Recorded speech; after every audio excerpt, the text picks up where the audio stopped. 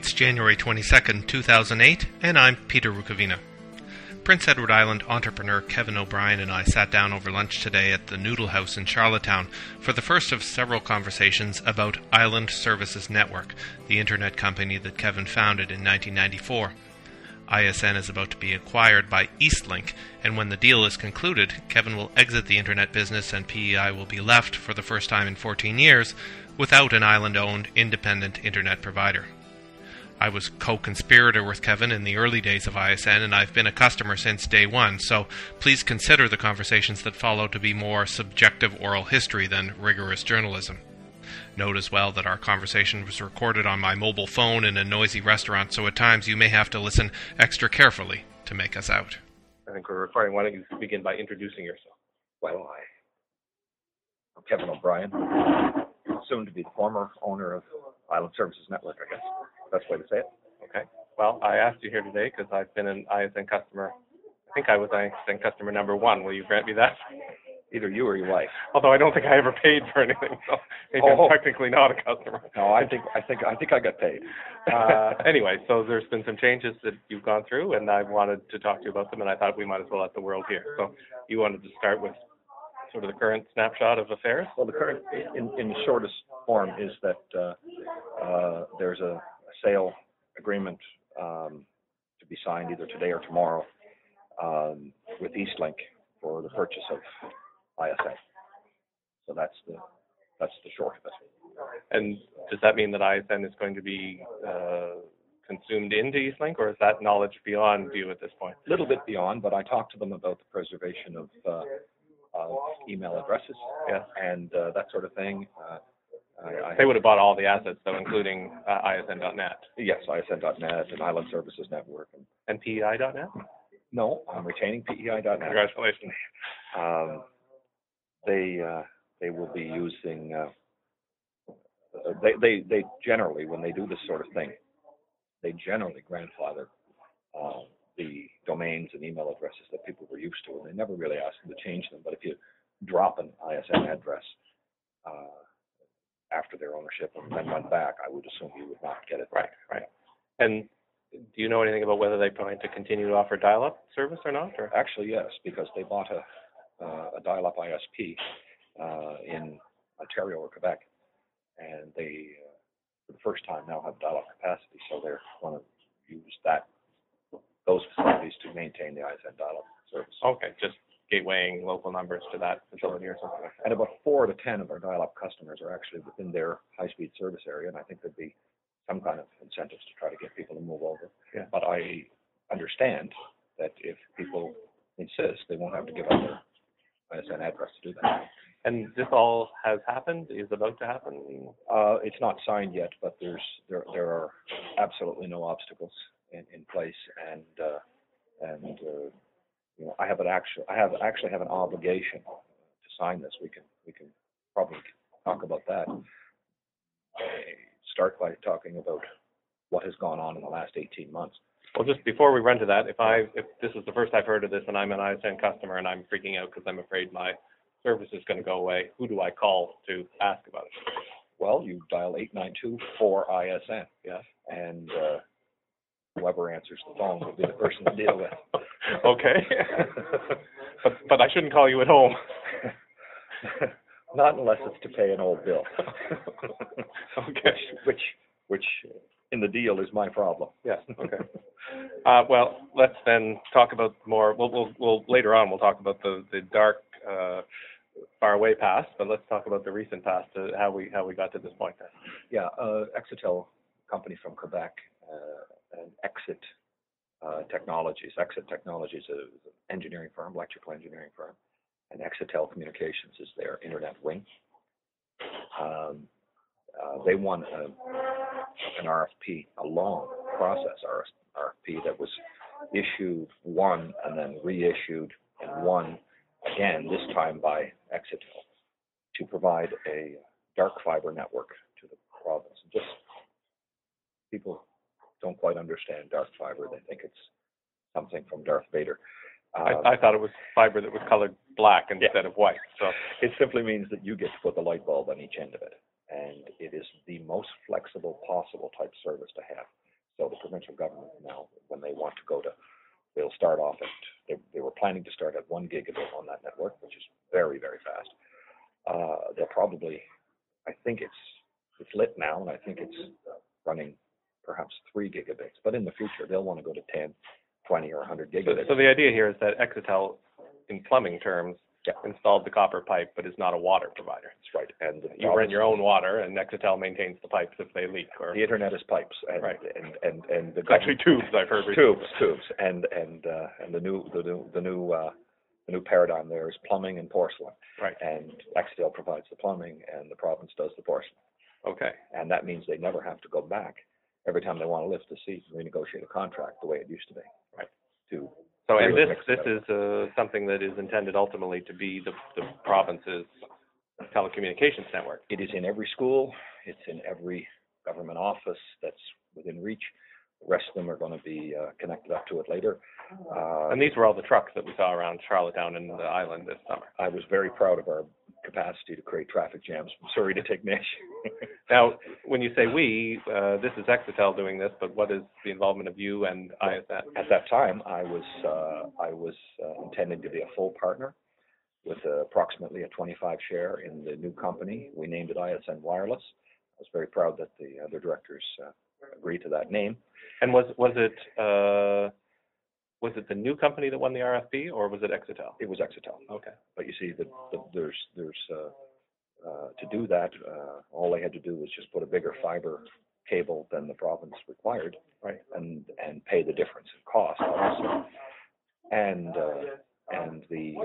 then all of a sudden we had an island-wide fiber network, which is a very exciting thing. So instead of running one set of copper pipes, you ran two with the right to use the second pipe for whatever you like. Which we would sell as lit fiber. Right. And shared bandwidth. And could sell to consumers or to wholesalers, presumably, or you could sell it as wholesale to other retailers. Yes, and I know that Exetel has deployed fiber to the home on a test basis, and I would very much expect that in some community or communities in Prince Edward Island, that's probably going to happen in the next few years. So just so I understand, Exetel won an RFP to provide the provincial government with an unlit fiber network for its own purposes, and then in a separate but related arrangement, Ruranet, which maybe we can talk about in a second, Sure. and ISN, a heritage internet company. And Exetel came together and to make use of a second set of capacity run on the through the same pipe, so to speak. And I want to say something too. The first time I met the president of Exetel, Robert Proulx, I was expecting something quite different than the man I actually met. He had a far less corporate sense about him than what you typically find in the industry at that level. And he understood the need to work with communities, work with local businesses like my own, and you mentioned Ruranet, and we can talk a little more about them later. And he has a really interesting approach and a really interesting model, which is the overhead on it is very low by comparison to traditional models, and the way it respects individuals and communities tends to be a little bit more favorable to the kind of culture that the internet actually is at the lower levels, despite what it appears to be at the higher levels, which is this high tech. Would this explain in part why Exetel just wouldn't do this on its own? Absolutely. Because presumably they weren't going to win big political points on any level by engaging with ISN. No, but they're huge. They're not a huge company, but they're a very capable company. And if they had wanted to come in here and go head to head against myself and Ruranet and all that, they would have been a tougher fight than the other large providers. So for them to come in and open the doors and welcome us in, and as I say, approximately a 25% share in a company that has access to near a 500-kilometer fiber network. It's hard to describe it as anything other than generous. and that's a very rare characteristic. Now, this was an arrangement that was the engagement happened. The engagement was announced publicly with some fanfare last year, but the relationship was never consummated, so to speak. Is that accurate? It got to the point where on the 10th or 11th of December, I actually saw the final deal. And then I had a legal obligation at that point to inform Eastlink that I had a bona fide offer on the table because of a contract that I signed with Eastlink back in 2001 to get access to their high-speed network. And I'd like to talk a bit more about that part too later. But when I got the high speed, they had a right of first refusal if I was to either sell ISN or move a significant portion of the assets. I really thought they'd tell me to go pound sand, and instead they seemed quite happy to exercise their rights. And there's some disappointment that I don't get to be king shit in the internet business for another decade, but it's also a really good time. So suffice to say that when this happened in December, this was unanticipated.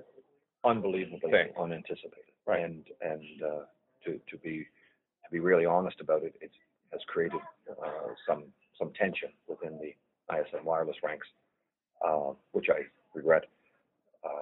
But I can't imagine that there was another option. I mean, you have a legal obligation. If you don't execute it, you could lose everything. So the intent is not that the ISN that has been acquired or will be about to be acquired by Eastlink will be a partner in ISN Wireless. Not under your guidance. No, not under my guidance, but I did in discussions with Eastlink, which I had extensively in the last couple of weeks, tried to open the door to that possibility. I think a partnership between Eastlink and ISN Wireless or Exetel would be a formidable company.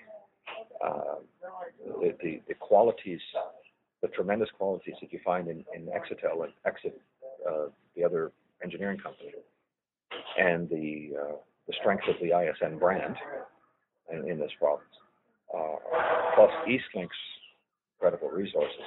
I can't imagine how that could be anything but a fright to any other competitors. But it's your understanding at this point that ISN Wireless will continue to be called ISN Wireless, even though it has nothing to do with the other ISN. I see on your notes here 2 ISNs. Yeah, exactly. I incorporated that company and then turned it over to the intended directors according to the memorandum of understanding. And so ISN Wireless Incorporated owns the rights to the ISN Wireless name, and ISN Internet Incorporated owns the rights to the ISN Internet name and Island Services Network and ISN, those sorts of brands. And so those brand names are going to go to Eastlink, and I was a little surprised that Exetel and Ruin have decided to go ahead with the ISN Wireless name. But to be perfectly honest, I'm very proud that they are. It's a little confusing, and there may be some confusion in the market. It certainly wasn't a deliberate thing. That's the way the chips fall, and I suppose that strategically speaking, Eastlink may want to keep the Island Services Network name alive. History would suggest, given Sycor and PINet and Interhop and et cetera, that old brand names go off to die when they get acquired. So Canadian Gateway, old brands do go off to die, but I won't make any predictions, but it does seem that there's some traction to keep the ISN name alive now, especially since 2 players want to use it. Right, but I mean, on another level, speaking as a customer, I suppose, when I think the strength of the ISN brand must have had something to do with you too. I mean, ISN without it's like the British government in World War II without Churchill. It still has a good brand, but I guess I had to be a bit of a bulldog to survive. No, it's a good brand, but I really think that the strength of the brand came from those people in PEI, beginning with yourself, who saw, particularly at that time, the early days of internet in the province, that to have something controlled locally was a far better option than to have been controlled by someone else. And there's no question about it that ISN brought a level of competition in the market that made a huge difference. I would boldly say that ISN has benefited every single internet user in Prince Edward Island, whether or not they ever did business with ISN, for the simple reason that we were there, we were taken seriously, and competitors had to respond. They didn't do as well. Yeah. Before we leave this part of this conversation, just talk about Rurenet maybe as a part of that triumvirate and what they brought to it and what that means. Wayne Phelan is an incredible, interesting man. He was quite a hockey player in his younger days, and as he said to me, he lost his arm to hockey. He had cancer in the shoulder area, and kept playing through a long playoff season when his team was being successful, and kept trying to medicate what he thought was just a sore arm. And he thinks he may have saved the arm if he hadn't gone that far. And it's a man that never, ever complains about that. He lost his right hand, and he was right-handed. Everything is now left-handed. And he spent some time in the hospital a few months ago for falling off a roof, putting an antenna.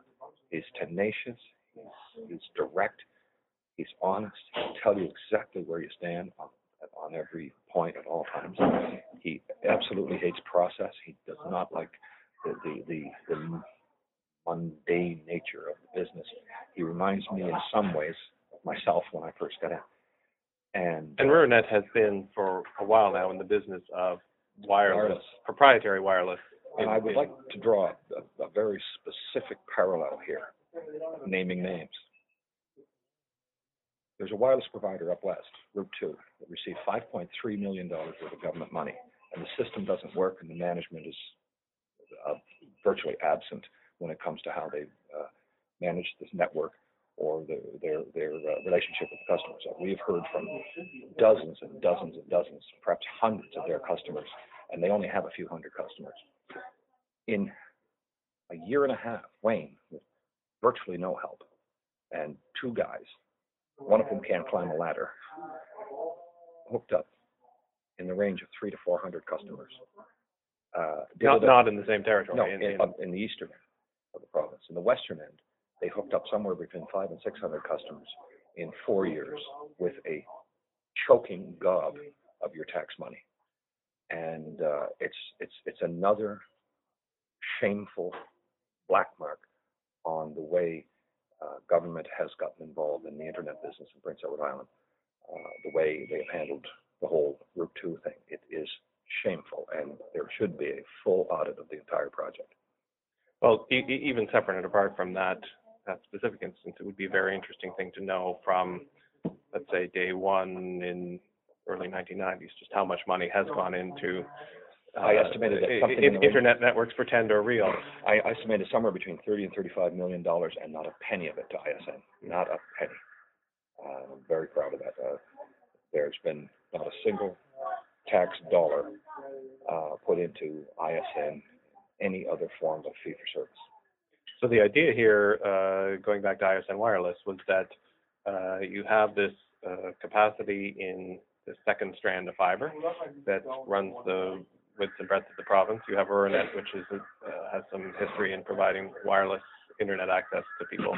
And you have ISN, which has a customer service component to it. You combine the three of those then, and the idea is that you set up wireless transmitter receivers at various points along the dark fiber network. Well, this would have been a great system. You imagine we would be providing high-speed internet over cable through the contract with Eastlink, had they not exercised the option. We would have been providing wireless internet, a self-stated goal of having every community hooked up in 3 years, and well ahead of schedule as far as I can tell right now on that. Also running fiber network from end to end, where businesses, particularly those that have more than one location in Prince Edward Island, particularly those that have more than one location in Prince Edward Island, could make huge advantage of that network. A little bit expensive to connect to a fiber system, but once you're there, cost savings are incredible. And how does if I look at that, how that Exetel fiber network overlays the island, and then I compare it to what else overlays the island, either from Alliant or from Eastlink. How does there's sort of the three footprints, do they overlap, or, I mean, do we have three province-wide networks of some description or another? Or? It's a funny thing. It's almost like a parallel universe. It depends on where the doors are. And so, yes, physically, these fibers go in pretty much the same path around the island. And yes, there are three different networks, but you could almost think of them as serving three separate islands, because the access points to them, the points where you can actually attach a piece of fiber, are just, well, for two companies, it was determined incrementally over time as needs grew. And for Exitel's fiber, it was determined by the specific requirements of the RFP from the province. And so, in a sense, there's three separate networks competing against each other. But in another sense, it really isn't that way, because there's going to be only a small percentage of times where all three providers can provide exactly the same service anywhere near the same price in any given area. So if my price to you is $10,000 and everybody else's price is $20,000, well, they're not really competing. And in another location, it may be the opposite. And the difference in price then, if your doorway, as you say, it just happens to be 15 blocks away, that distance has to be bridged, and that's where the cost comes in. So if I want to start the Tignish branch office of Reinvented, and I need dedicated connectivity, the connectivity provider that I went to, a lot of who I chose would have to do with whose endpoint in Tignish would be closest to my branch office and whose endpoint in Charlottetown would be closest to my office. Is that? Yes, and plus the fact that it would appear that the three different fiber providers have different cross structures on bandwidth, and right, so right. That's also a factor. Yeah. It's also a factor. So that's Exitel, Ruralnet, and the two ISNs. And I don't get to be president of anything anymore, but I was going to be president of ISN Wireless for at least 3 years. And I was looking forward to that. But so as far as you know, because I guess you have no relationship then with ISN Wireless because of the acquisition. That other than fond memories, no. Yeah. So you don't really know anything about their plans, and I mean, presumably they're going to continue in some form. But well, the fact is, I know quite a bit about their plans, yeah. And everything I know about is covered under a non-disclosure agreement, which I will take to my grave. But I think their plans are going to become self-evident. I mean, we've already made certain promises publicly, and their plans have become self-evident. They're not extraordinary. I think. But I mean, would it be accurate to say that the acquisition of ISN Internet by Eastlink has not destroyed Exitel's plans to proceed how it decided? Well, it may modify the plans, but yeah, I think there's a slight modification there, but I think it's in the end it makes no difference. The acquisition would have perhaps given them slightly more convenient access to a fairly good customer base, but in the end, a lot of those customers, perhaps 60% of them, are in areas right now where they're not currently served by high-speed internet, and when high-speed internet comes to those communities, I would expect quite a number of those customers to end up as ISN Wireless customers. Right. Yeah. The difference is they will have to change their email address, unfortunately. Right. Unless Eastlink also grandfathers the ISN internet policy of forwarding your email anywhere in the world for $24.95 a year, which I hope they do. I'm going to ask them to. But we were the one internet company. We were the first internet company to register domains for people, and we were the first internet company to allow portability of your email address. The philosophy there was, if we make it easy to leave, you'll understand that we will know. It'll be our customer service that keeps you, and not any amount of letterhead or business cards that you've already printed up with addresses on it. We took two very distinct steps to untie the customer from having to deal with it, and that was counter to any business model that anybody would advocate, and it still is. It makes some sense because it also makes it easier for the customer to come back if they don't have another email address to. We've had lots of customers leave and come back. Yeah.